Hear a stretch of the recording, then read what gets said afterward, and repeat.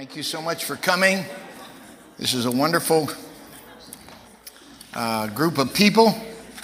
Last Wednesday, pickings were kind of lean, so I was thinking I was losing my mojo. So I have faith again in humanity. Thank you so much for being here. And would you stand with me, please?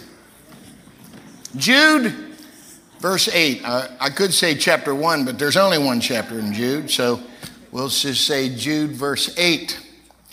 Likewise, also, these filthy dreamers defile the flesh, despise dominion, and speak evil of dignities. Yet Michael the archangel, when contending with the devil, he disputed about the body of Moses. Durst not bring against, what's durst mean anyway? I would assume it means does. We just don't talk like this anymore, do we? That's a stained glass English right there, man. Durst not bring against him a railing accusation, but said, the Lord rebuke thee. But these speak evil of those things which they know not, but what they know naturally as brute beast, in those things they corrupt themselves. I am not going to even try to pretend like I'm an authority on this, but this verse 9, has intrigued me for a long time. So I introduced it last week. I'll continue it this week. I will continue to teach you on something called interrupted ministry. Interrupted ministry. You may be seated. What was it about the physical body of Moses that was so important that Satan picked a fight over it? What in the world was it? And this is Bible study. I am not going to treat you like kindergarten tonight. It is my personal contention that sermonettes create Christianettes. And so strong meat belongeth to them who by reason of use have their senses. So get your mask and fins on tonight, because we're going deep into the word of the Lord. Okay? And it's just, these are verses that will throw you a curveball if you're not an avid student or reader of the Bible. My question, this is the only place in the Bible where this is mentioned, that Michael and Satan were fighting over the body of Moses. There's nowhere else in the Bible even close to this. And my question was simple. Where in the world did Jude get his information from? And I think one of the answers is found in Matthew chapter 13. In Matthew 13 and verse 55, it says, is not this the carpenter's son? Is not his mother called Mary, and his brothers James, Joseph? Joseph is simply another name for Joseph, which would make perfect sense. James, let's say Joseph, and Simon, and Judas, or as in so many other verses, Jude.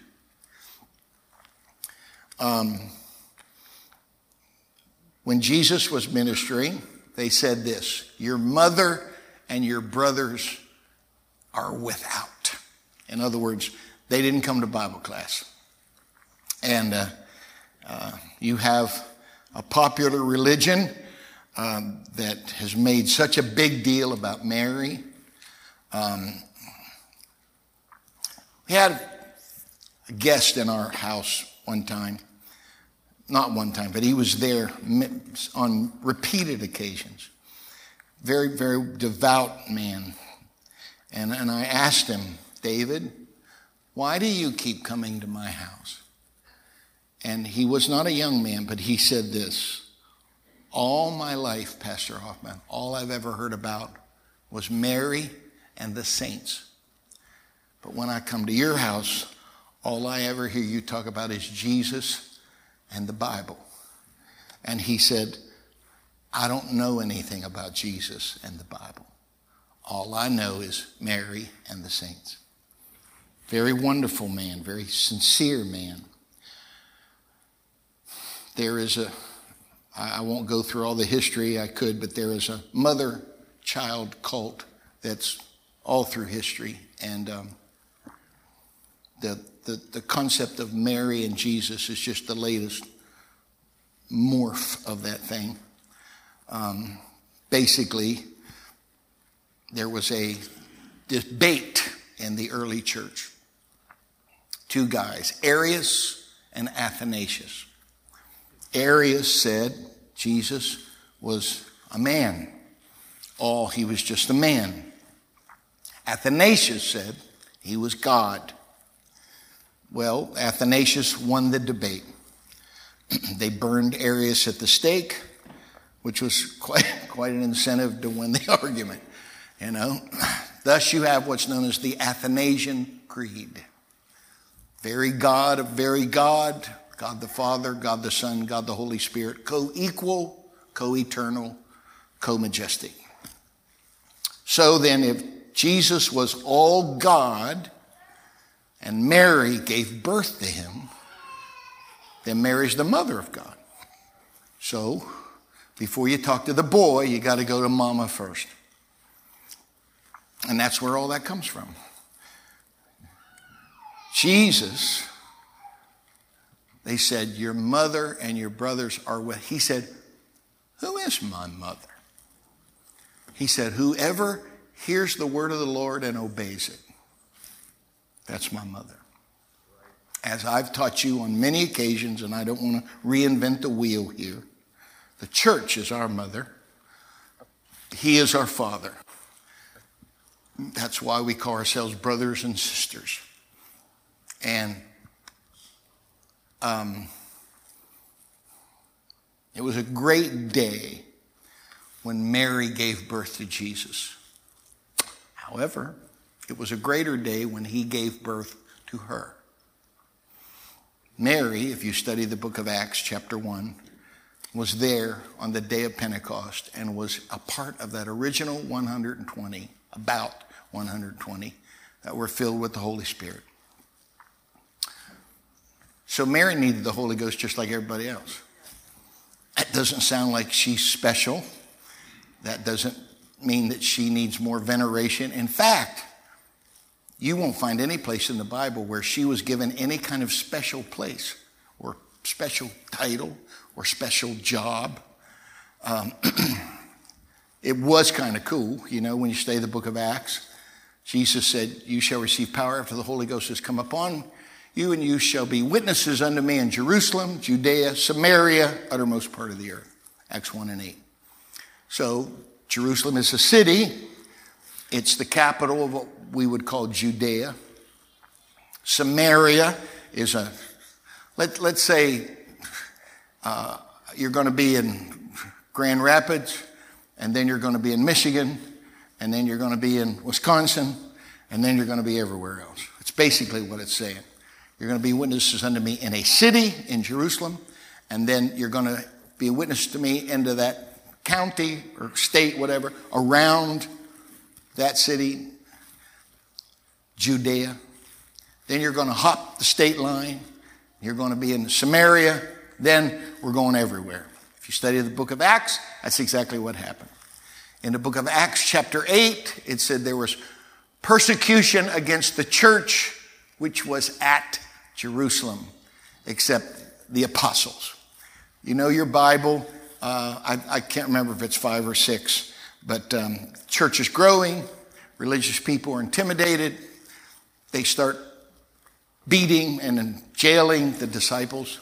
And a wise guy by the name of Gamaliel, who interestingly enough was the guy that Paul studied under, very respected theologian, he said, look, guys, don't you remember our past? And he talked about these guys, Judas of Galilee and Thaddeus. He said, look, if it's not of God, we don't have anything to worry about.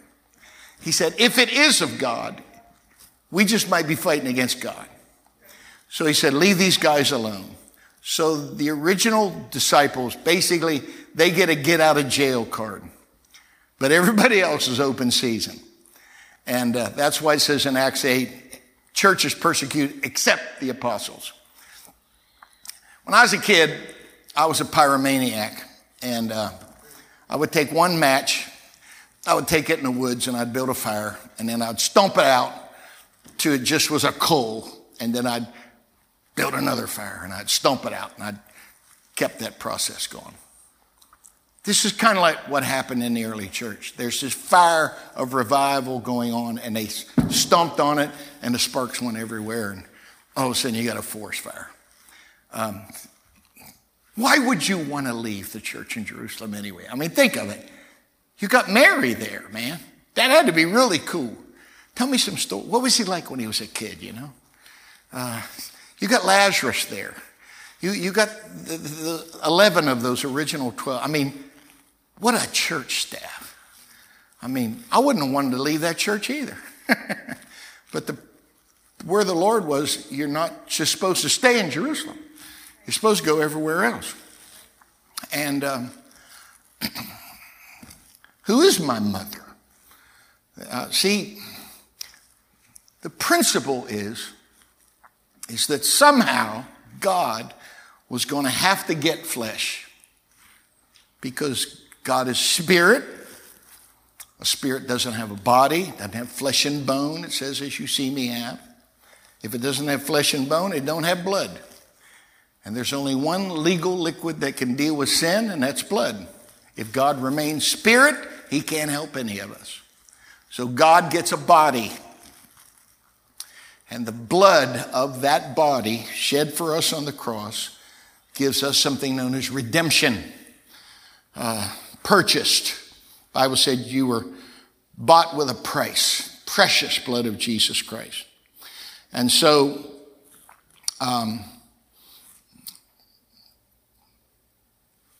the concept, you know, is somehow we're going to have to get the holy on this earth. Somehow we're going to have to get the holy in flesh. That's the principle.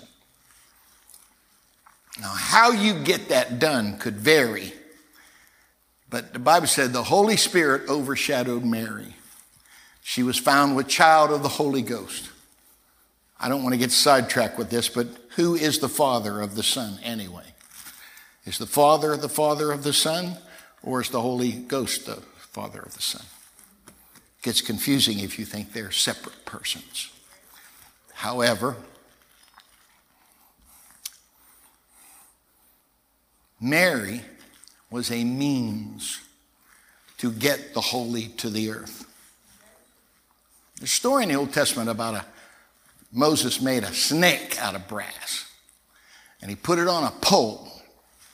He said God sent vipers, rattlesnakes, biting people, they're dying. He said, okay, all you got to do is look at the snake that's on the pole.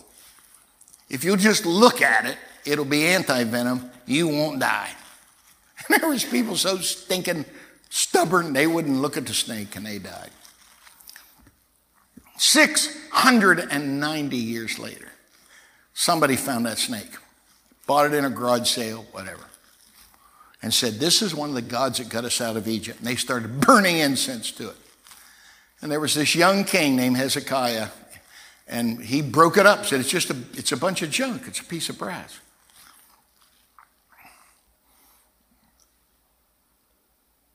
I'm glad. See, remember Jesus said when the rooster crows 3 times? Remember that story? He said, you know, I'll never desert you. He said, oh yeah, you will. He said, when the rooster crows 3 times, you've already denied me 3 times, which is, see, I'm surprised somebody didn't find that rooster and stuff that dude. Say, this is the rooster that preached Peter under conviction. That donkey that spoke to a guy named Balaam. I'm surprised somebody didn't stuff that donkey. Put it in headquarters in St. Louis, Missouri. This is the mule that spoke to Balaam.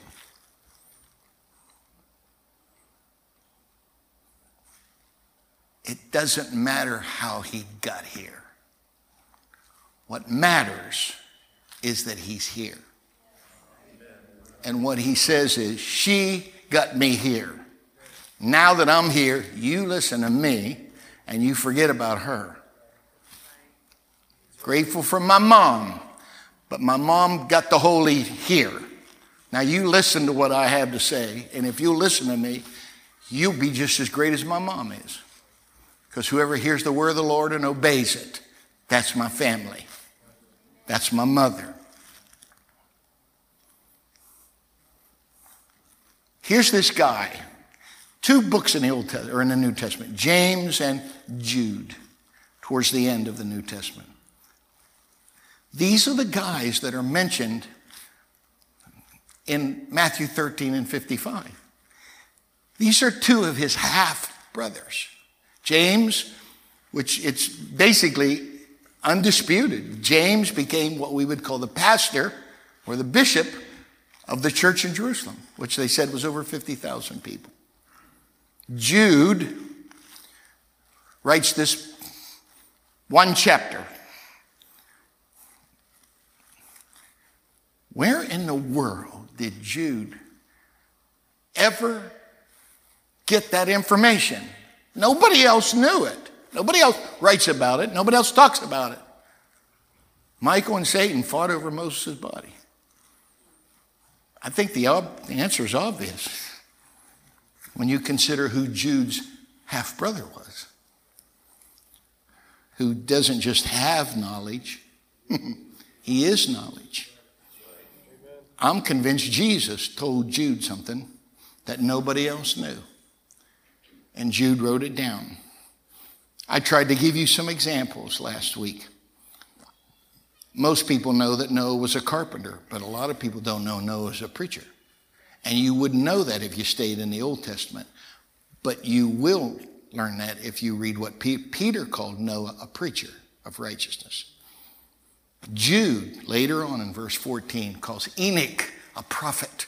Nowhere else in the Bible is Enoch referred to as a prophet. Have you ever heard this phrase? It's more blessed to give than it is to receive. Who said that? Does anybody know who said that? Jesus said that. But where is it written that Jesus said that? It's in the book of Acts. It's not in Matthew, Mark, Luke, or John. It's in the book of Acts 20 and verse 35. And guess who said it? Paul, not Peter. And if you read 1 Corinthians chapter 15, Paul said, I met him like one born out of due season. That doesn't mean anything until you study Acts 9. In Acts 9, Saul of Tarsus, or Paul, one is his Jewish name, the other is his Roman name, same guy, on his way to put Christians in prison, and as he said, he killed people.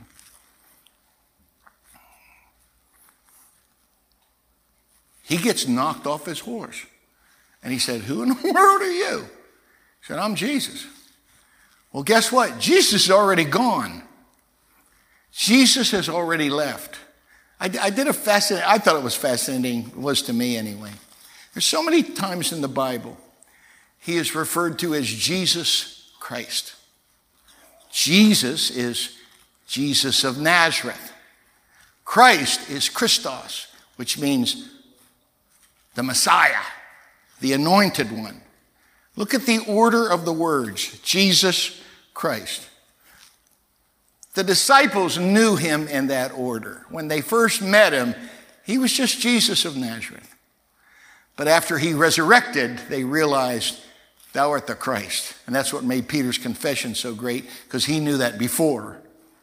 But that's how they met him. First, they met him as the man from Nazareth, Jesus. And then he was the Christ when he resurrected. But when you read the writings of Paul, most of the time, Paul doesn't refer to him as Jesus Christ. He refers to him as Christ Jesus. Because when he met him, he wasn't meeting the man from Nazareth. The first introduction he had to the Lord was on the Damascus Road. And he'd already ascended. He was already resurrected. He met him as Christ first. And then Jesus second. And Listen to this verse. This is Galatians 1:17. Neither went I up to Jerusalem to them which were apostles before me, but I went into Arabia and returned again unto Damascus. Here's verse 18, the next verse. Then after 3 years, I went up to Jerusalem to see Peter, and I was basically with him for 2 weeks. When Paul was prayed for by Ananias, he tells me he went away for 3 years, studied and prayed, and then after 3 years came back, and he said how he basically compared what he felt the revelation of the Spirit had taught him while he was alone with Peter, so that they were all on the same page. So when it says in Acts 20 and verse 35, the Lord said, it's more blessed to give than to receive. It's really possible. He wasn't a part of those 12. He didn't hear Jesus teach that. Where did he learn it at? I think he got it by revelation. I asked the question. Bible talks in the book of Exodus how Moses disputed with these magicians in front of Pharaoh. But that's all it says. But if you look at 2 Timothy 3 and 8, it gives us their names. Jannes and Jambres. That's New Testament stuff. How did Paul learn that? Did he learn it by revelation? Did God reveal that to him while he was in study? Most of you know about a guy by the name of Elijah, which will play a big part in our Bible study tonight. He prophesied that it wasn't going to rain for 3.5 years. It's nowhere in the Old Testament. But it is found in the New Testament in James 5 and verse 17. These were all amazing things to me, but I'm not here tonight to rehash last week. We got lots of ground to cover because my message really centers around this. It appears to me that the ministry of Moses was interrupted. And Satan did everything he could to keep that ministry in mothballs. He did everything he could to stop the ministry of Moses from going on. But in fact, the plan of the Lord was there were many other things that Moses was yet to do. And when we apply it to our own lives, there's an enemy of our soul who wants to stop the ministry of the Lord in your life. And you cannot allow him to put your ministry on hold. We need to finish what God's called us to do. You know, and I always enjoy Bible study a lot because, as many of you know by now, I am prone to having 4 stories going on at one time. And in your Bible, if you have a Bible with you tonight, it's just one piece of paper. You go to Malachi chapter 4, Matthew chapter 1. Between the end of the Old Testament and the beginning of the New Testament, usually there's one piece of paper. But if you know your Bible, that one piece of paper is one very long piece of paper. It's 400 silent years. And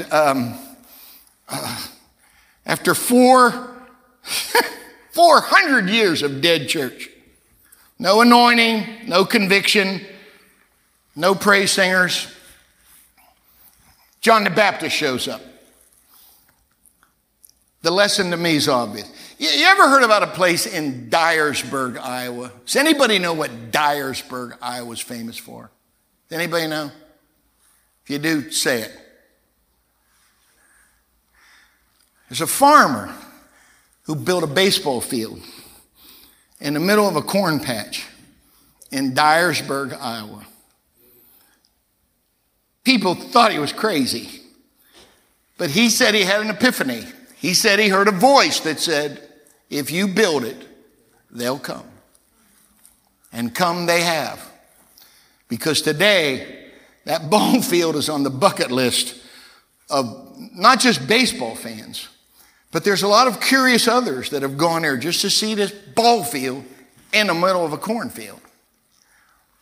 And you're probably saying, oh, come on, Pat. What in the world does Dyersburg, Iowa have anything to do with this Bible class? My point is obvious. Get anointed and they'll come. I was criticized several years ago by someone who I personally think was very jealous of me and this church. And there were a lot of people, and it's continued people coming. There's people that didn't know God, people that did know God, people that have come from other churches. And they were criticizing me, and I felt my answer was inspired. I said, I don't steal saints. I grow good grass.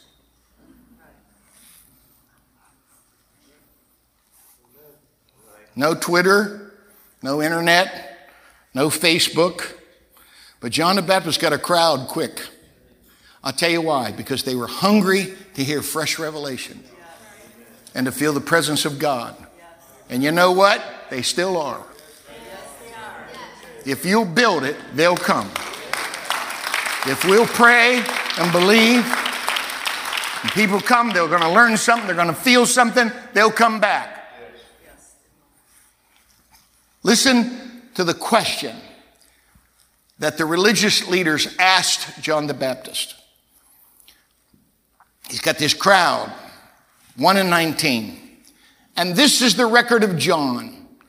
When the Jews sent priests and Levites from Jerusalem to ask him, who are you? And he confessed and said, I'm not the Christ. 21, are you Elijah? No, I'm not Elijah. Listen to this. Are you that prophet?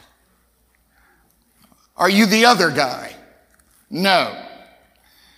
Then they said to him, well, then who are you? That we can give an answer that sent us. What sayest of thyself? Here are three things that John the Baptist said. Number one, I'm not the Messiah. I'm not the Christ. Okay? Second thing is, are you Elijah? No, I'm not Elijah. What an interesting question.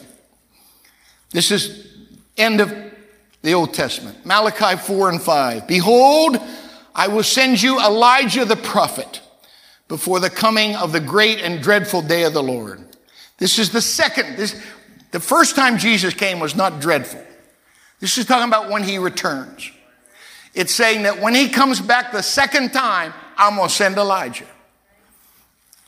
John came in the power of Elijah. But he wasn't the person of Elijah. If you ever get a chance to go to a Seder, to a Passover in an Orthodox Jewish home, you go. But you're going to see something really strange. There's an empty chair at the head of the table. You know who it's for? Elijah.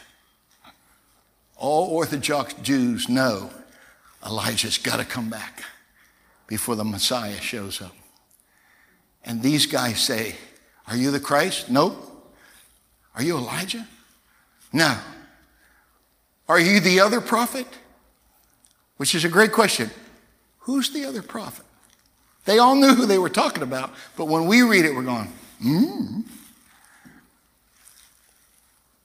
I'm not that other prophet.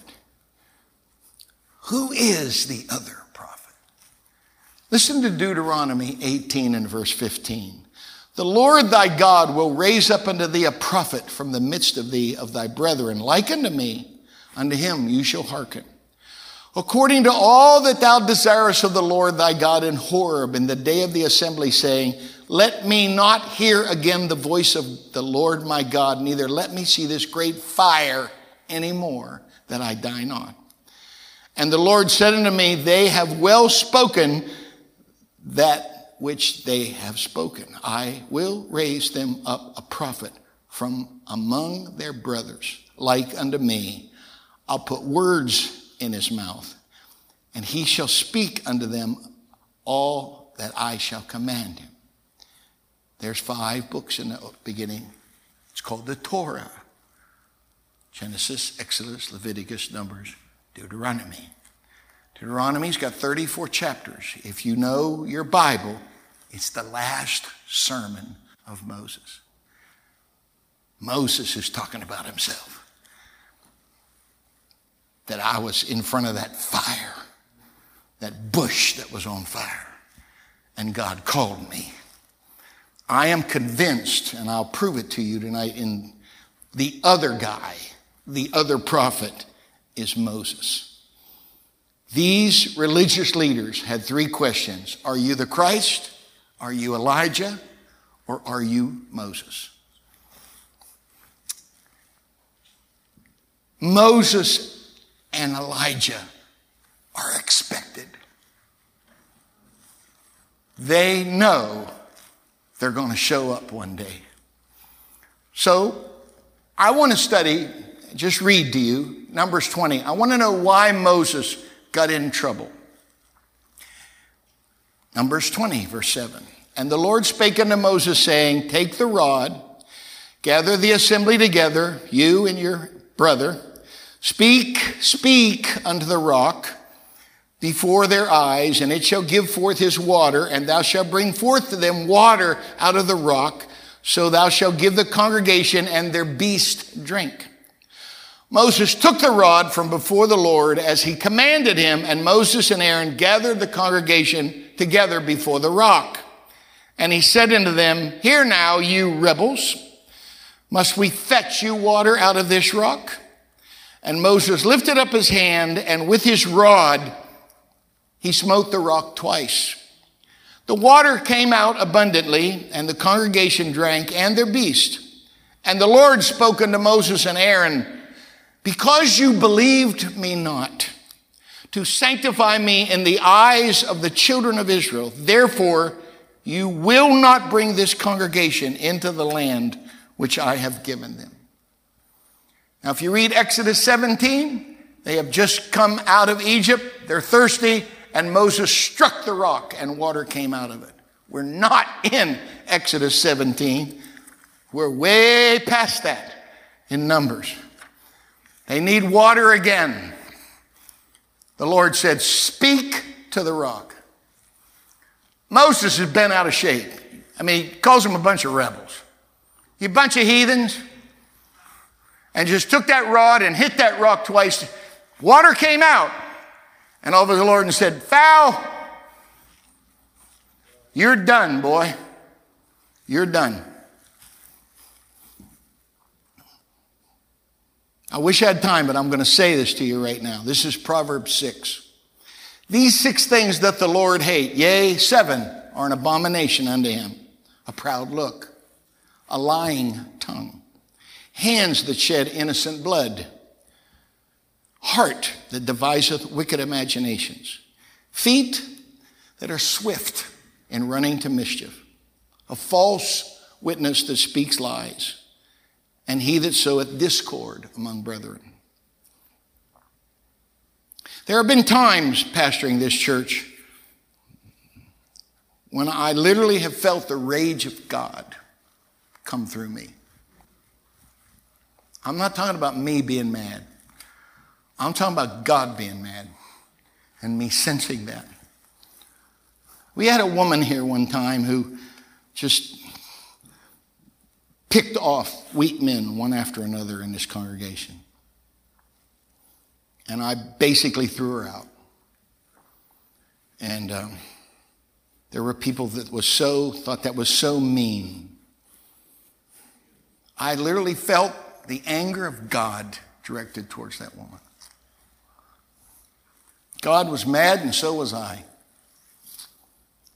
There are 2 other options. There can be times when he's mad and I'm not. There can be times when I'm mad and he isn't. Both of these are what the word calls a false witness. If God's mad and I keep preaching nice stuff to you, everything's cool, I'm not being a true witness. if I convey something that isn't his opinion of the thing. You get what I'm talking about? If I'm mad and God isn't, that ain't right. If God's mad and I'm not warning you, that ain't right. That's one of the burdens of leadership. See, sheep get sheared twice a year in the natural. I personally think it's enough in the spiritual. This one needs a haircut. Okay? I heard a pastor one time tell me, boy, I skinned a sheep, Brother Hoffman. And I said, you're stupid.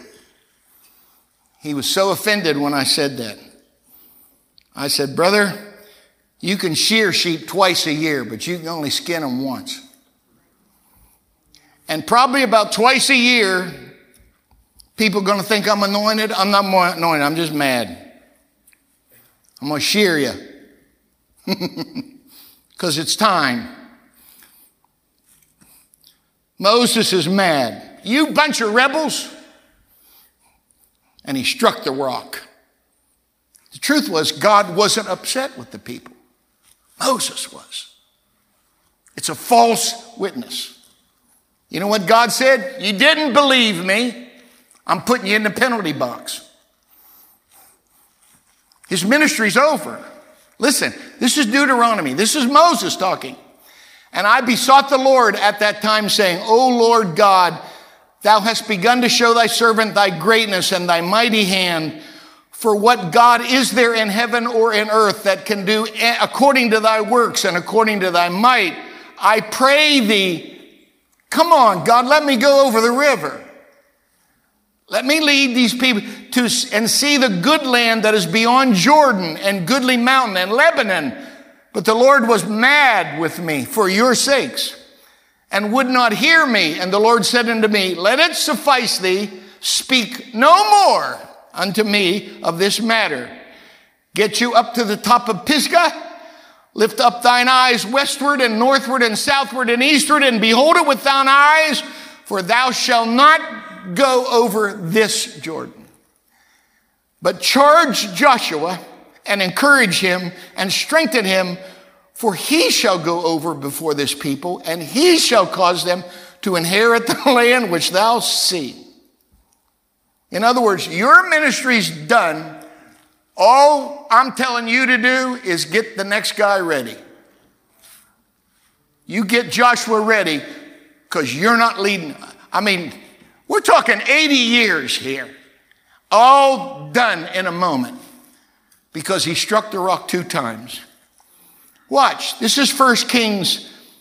Well, I'll read from 19. Everybody knows, most people know 1 Kings 18. Elijah calling fire down from heaven. All right? Watch. Here's 19 in verse 13.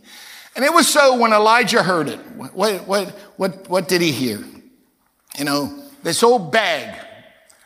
Jezebel said, I'm going to kill you. He wrapped his face in a mantle and went out and stood in the entering of the cave.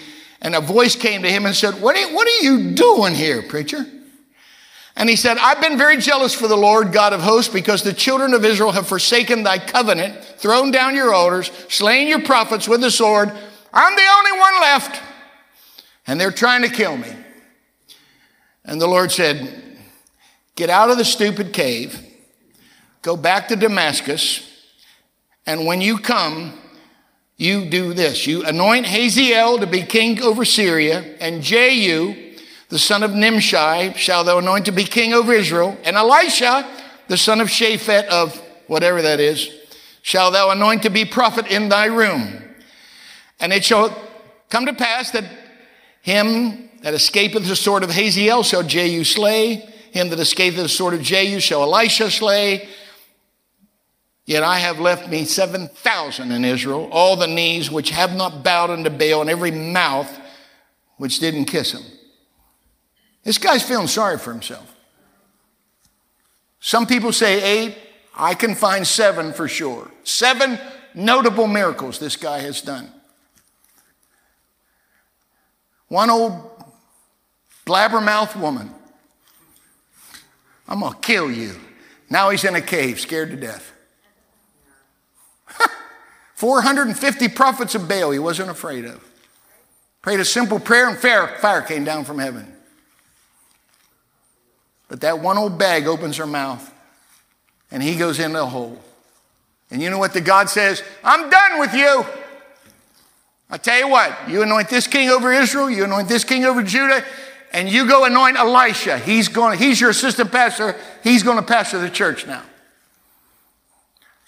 So his ministry's over. And just like Moses, who was instructed, your next job is to prepare your successor.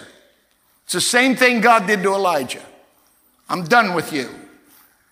Because you're so stupid after everything I've done for you.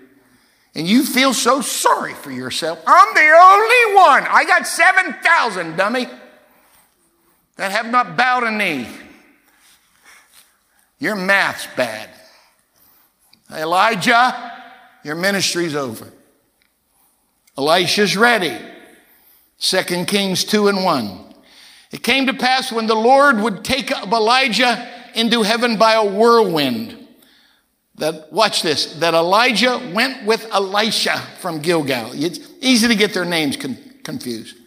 First guy, J, Elijah, Elisha. He tries to shake the young guy off.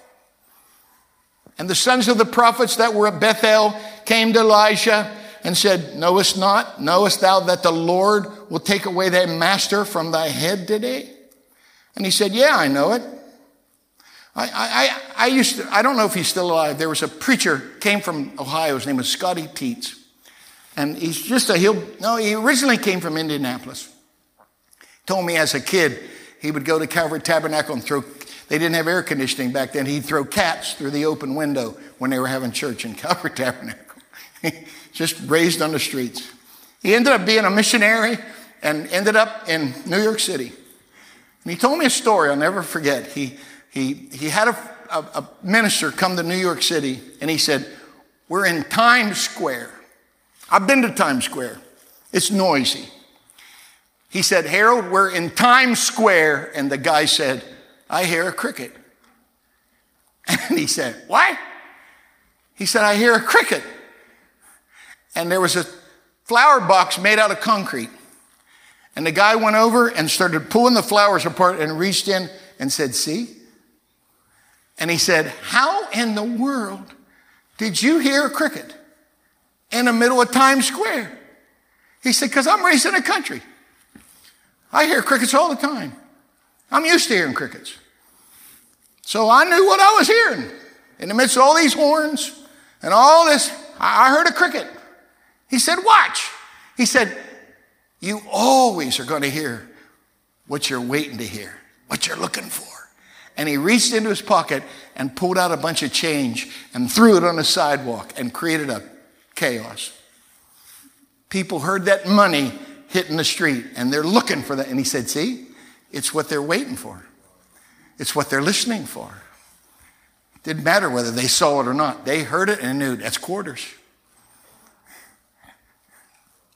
The Lord's coming. What are we listening for?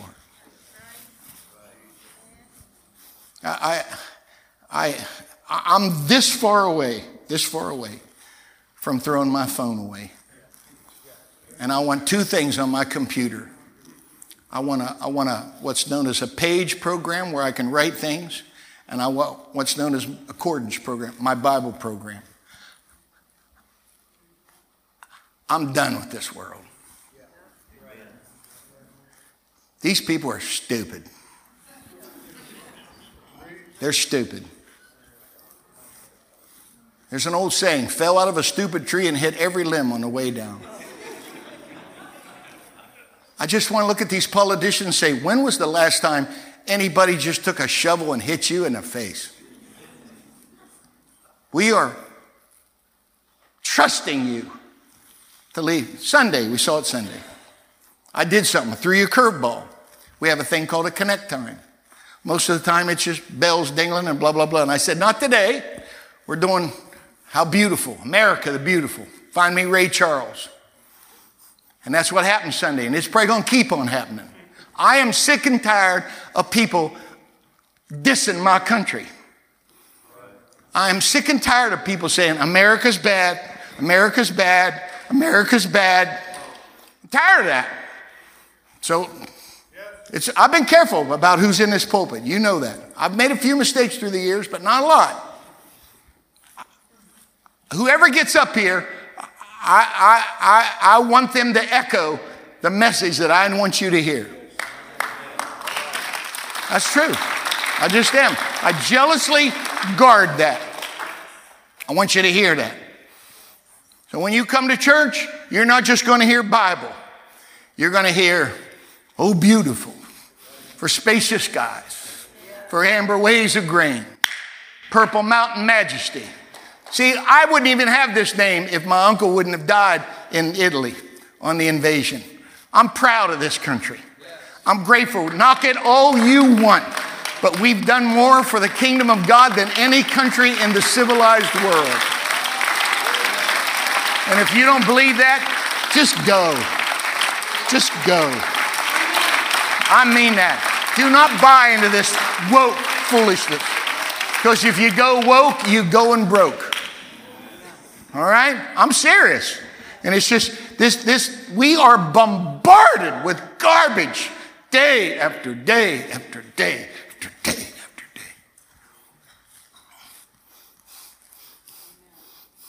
He's trying to shake this guy off.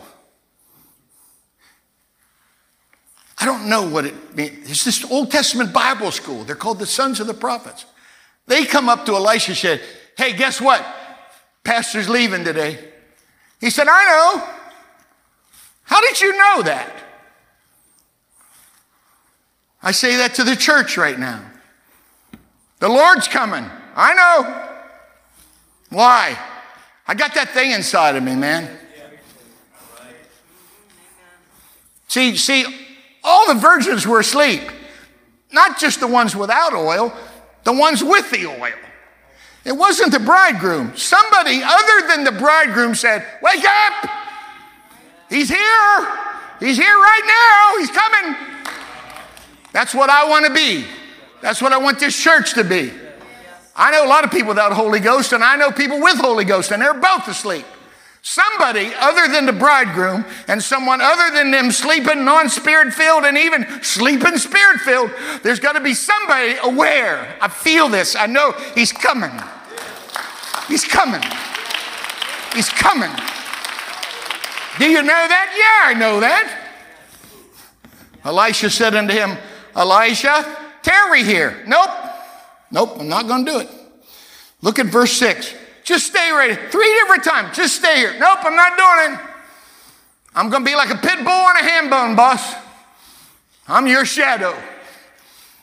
Because the promise was if I see you go, I get a double blessing. Now, I'm going to Revelation 11. And I will give power unto my 2 witnesses, and they shall prophesy 1,260, 1,260 days, clothed in sackcloth. These are the 2 olive trees. I'll do this next Wednesday. These are the 2 olive trees and the 2 candlesticks standing before the Lord, before the God of the earth. If any man will hurt them, fire proceedeth out of their mouth and devoureth their enemies. And if any man will hurt them, he must in this manner be killed.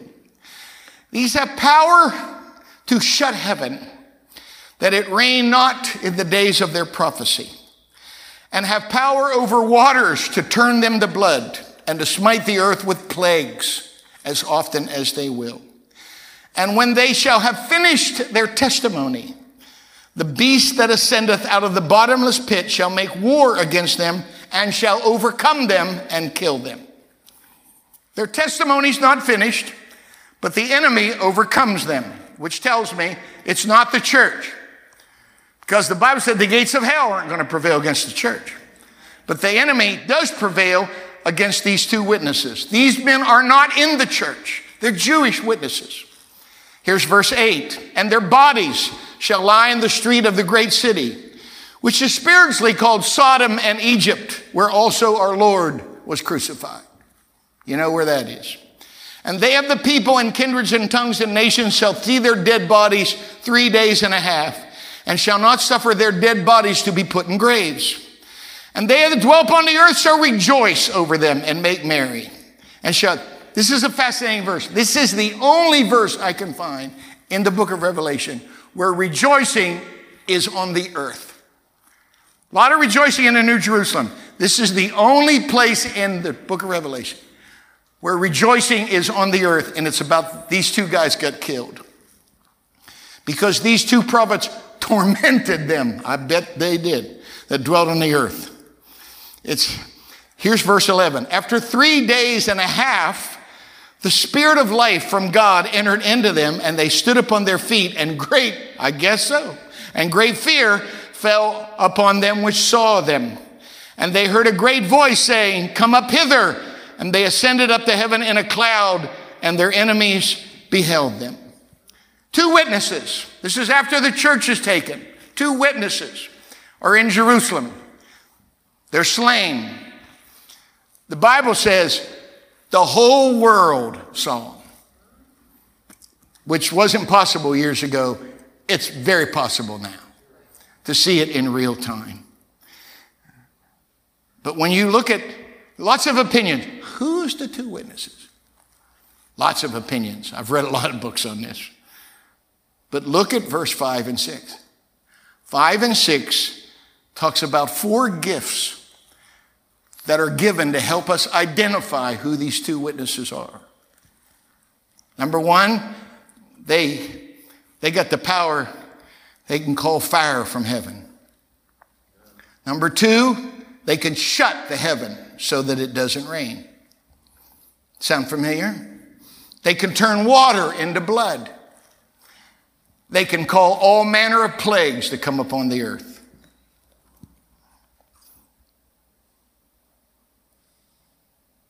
You tell me who called fire down from heaven. I can only find one guy. Everybody knows what Elijah did at Mount Carmel. This is 2 Kings 1 and 10. And Elijah answered and said to the captain of 50, "If I be a man of God, then let fire come down from heaven and consume thee and your 50. And there came down fire from heaven and consumed him and his 50. Again also the king sent another captain of 50 with his 50, and he answered and said, O man of God, thus hath the king said, come down quickly. And Elijah answered and said unto him, If I'm a man of God, let fire come down from heaven and consume thee and thy 50. And the fire of God came down from heaven. You get what I'm saying? This guy didn't do it once. He didn't do it twice. Elijah called fire down from heaven 3 times. The second thing Elijah's famous for is he shut up the heavens and it didn't rain. And one of these 2 witnesses will shut up the heavens again. So let me ask you a question, class. How long was the drought in the days of Elijah? Remember what I said in James 5 and 17? It was for 3.5 years. Look at verse 6 of Revelation chapter 11. These have power to shut heaven that it rain not in the days of their prophecy. So my question is, how long was their prophecy? The answer's in verse 3. And I will give power unto my 2 witnesses, and they shall prophesy 1,260 days, clothed in sackcloth. If you're a student of the Bible, a Bible year is 360 days. 1,260 days is 3.5 years.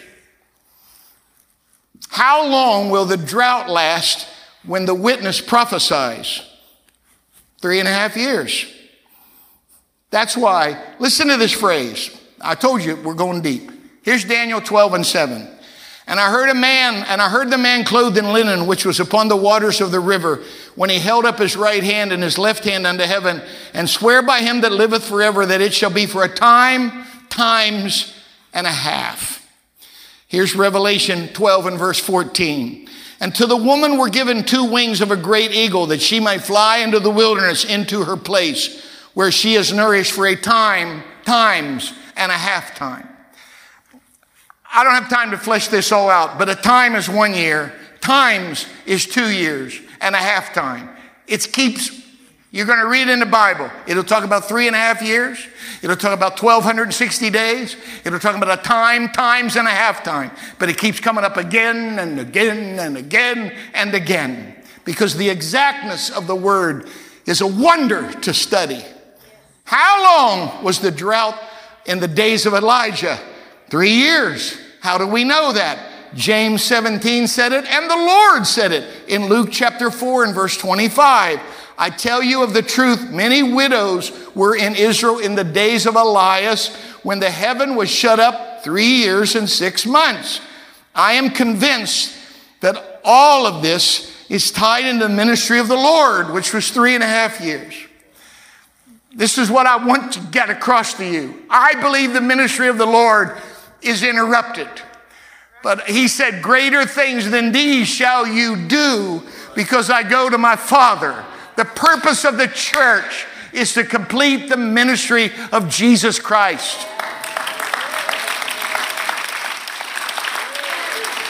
That's our job, to finish this. The church is designed to finish the interrupted work of the Lord. And some people think these witnesses are Enoch and Elijah, but they say it's appointed unto men once to die, and since they didn't die. Well, here's my question to them people. Well, then what about Lazarus? How many times did he die? What about the widow's son of Nain? I am convinced that the guy who called fire down from heaven and the guy who shut up the heavens for 3.5, I'm convinced that's Elijah. And the guy that could call plagues on the earth and the guy that could make water turn to blood, it's Moses. It's Moses and Elijah. These are the witnesses. So now, even though it's Matthew 17, it really begins right before it. Here's 16 and 28. Verily I say unto you, there shall be some standing here who shall not taste of death till they see the Son of Man coming in his kingdom. And after 6 days, Jesus took Peter, James, and John, his brother, and brought them up to a high mountain apart and was transfigured before them. His face did shine as the sun. His raiment was white as the light. How in the world did these guys know it was Moses and Elijah? I don't know. But they knew it was Moses and Elijah. Peter said, we were eyewitnesses of his majesty. John said, we beheld his glory. This is fascinating. Look at Luke 9. And behold, this is the same story. This is Luke's version. And behold, there talked with him 2 men, which were Moses and Elijah, who appeared in glory, watch, and spake of his decease, which he should accomplish at Jerusalem. The original word for decease is not just death, it's departure. Do you get what's going on here? There's a prophetic discussion going on here between Moses and Elijah and the Lord. Here's what Peter said. Of which salvation the prophets have inquired and searched diligently, who prophesied of the grace that should come unto you, searching what manner of time the Spirit of Christ, which was in them, did signify when it testified beforehand the sufferings of Christ and the glory that should follow. That's 1 Peter. Here's 2 Peter. Moreover, I will endeavor that you may be able after my decease to have these things always in remembrance. For we have not followed cunningly devised fables when we made known unto you the power and the coming of our Lord Jesus Christ, but were eyewitnesses of his majesty.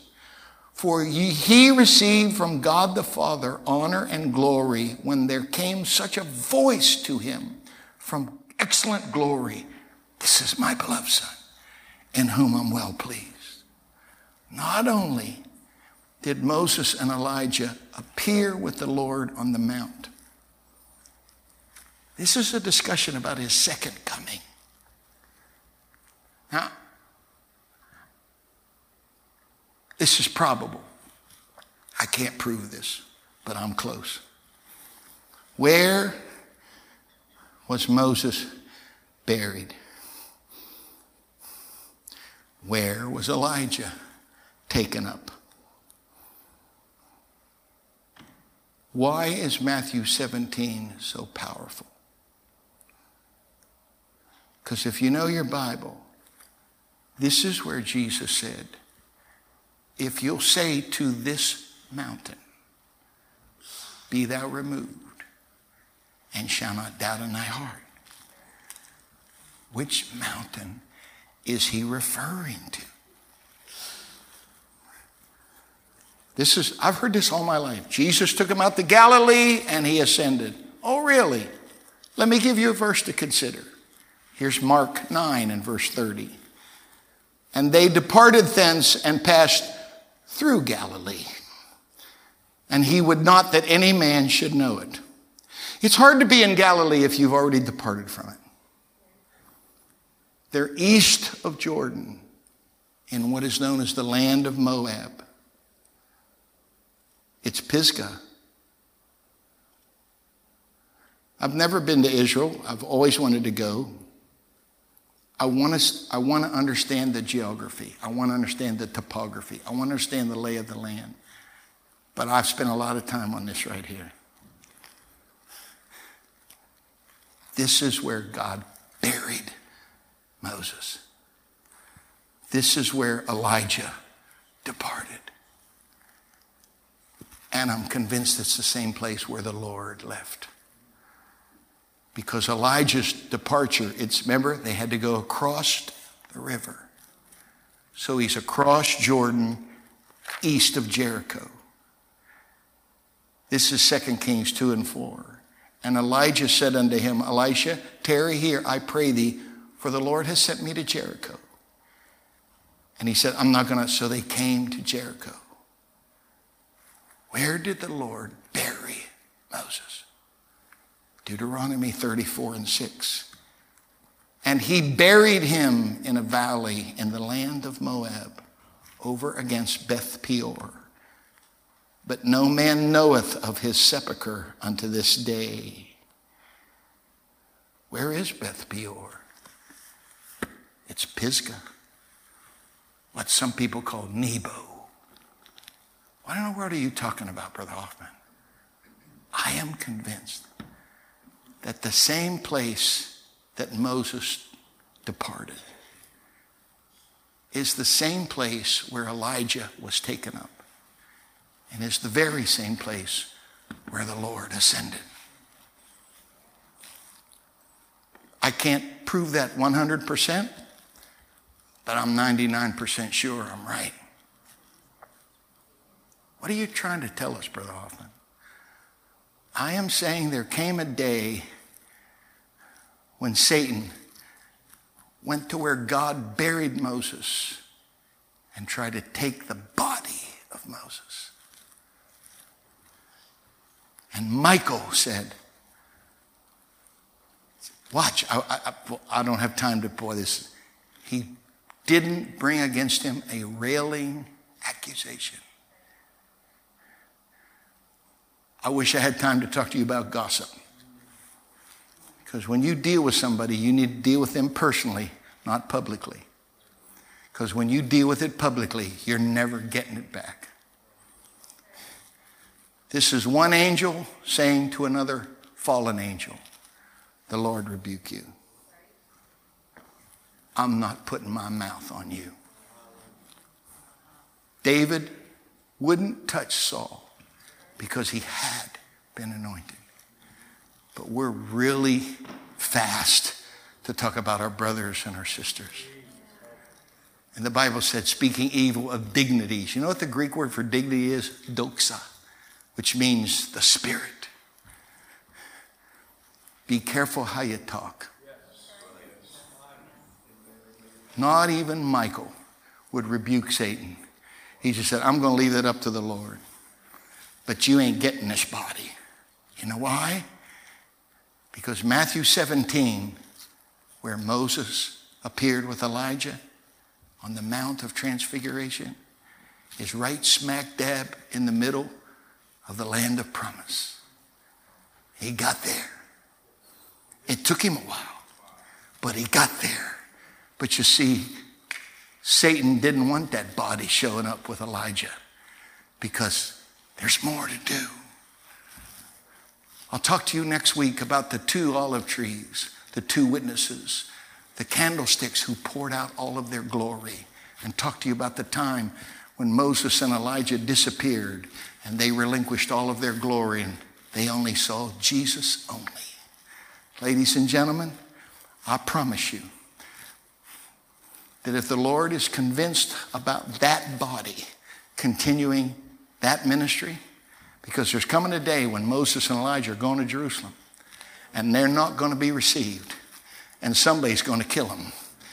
And they're going to lay in the street for 3.5 days. And after 3.5 days, them dudes are going to resurrect. Trust me, that's going to make the internet. Trust me, that's going to be on CNN. Damn, but you're gone. Church is gone. I'm telling you, the ministry of Moses is not over. That's why Satan wanted that body. He wanted to stop that ministry from finishing what God had called it to do.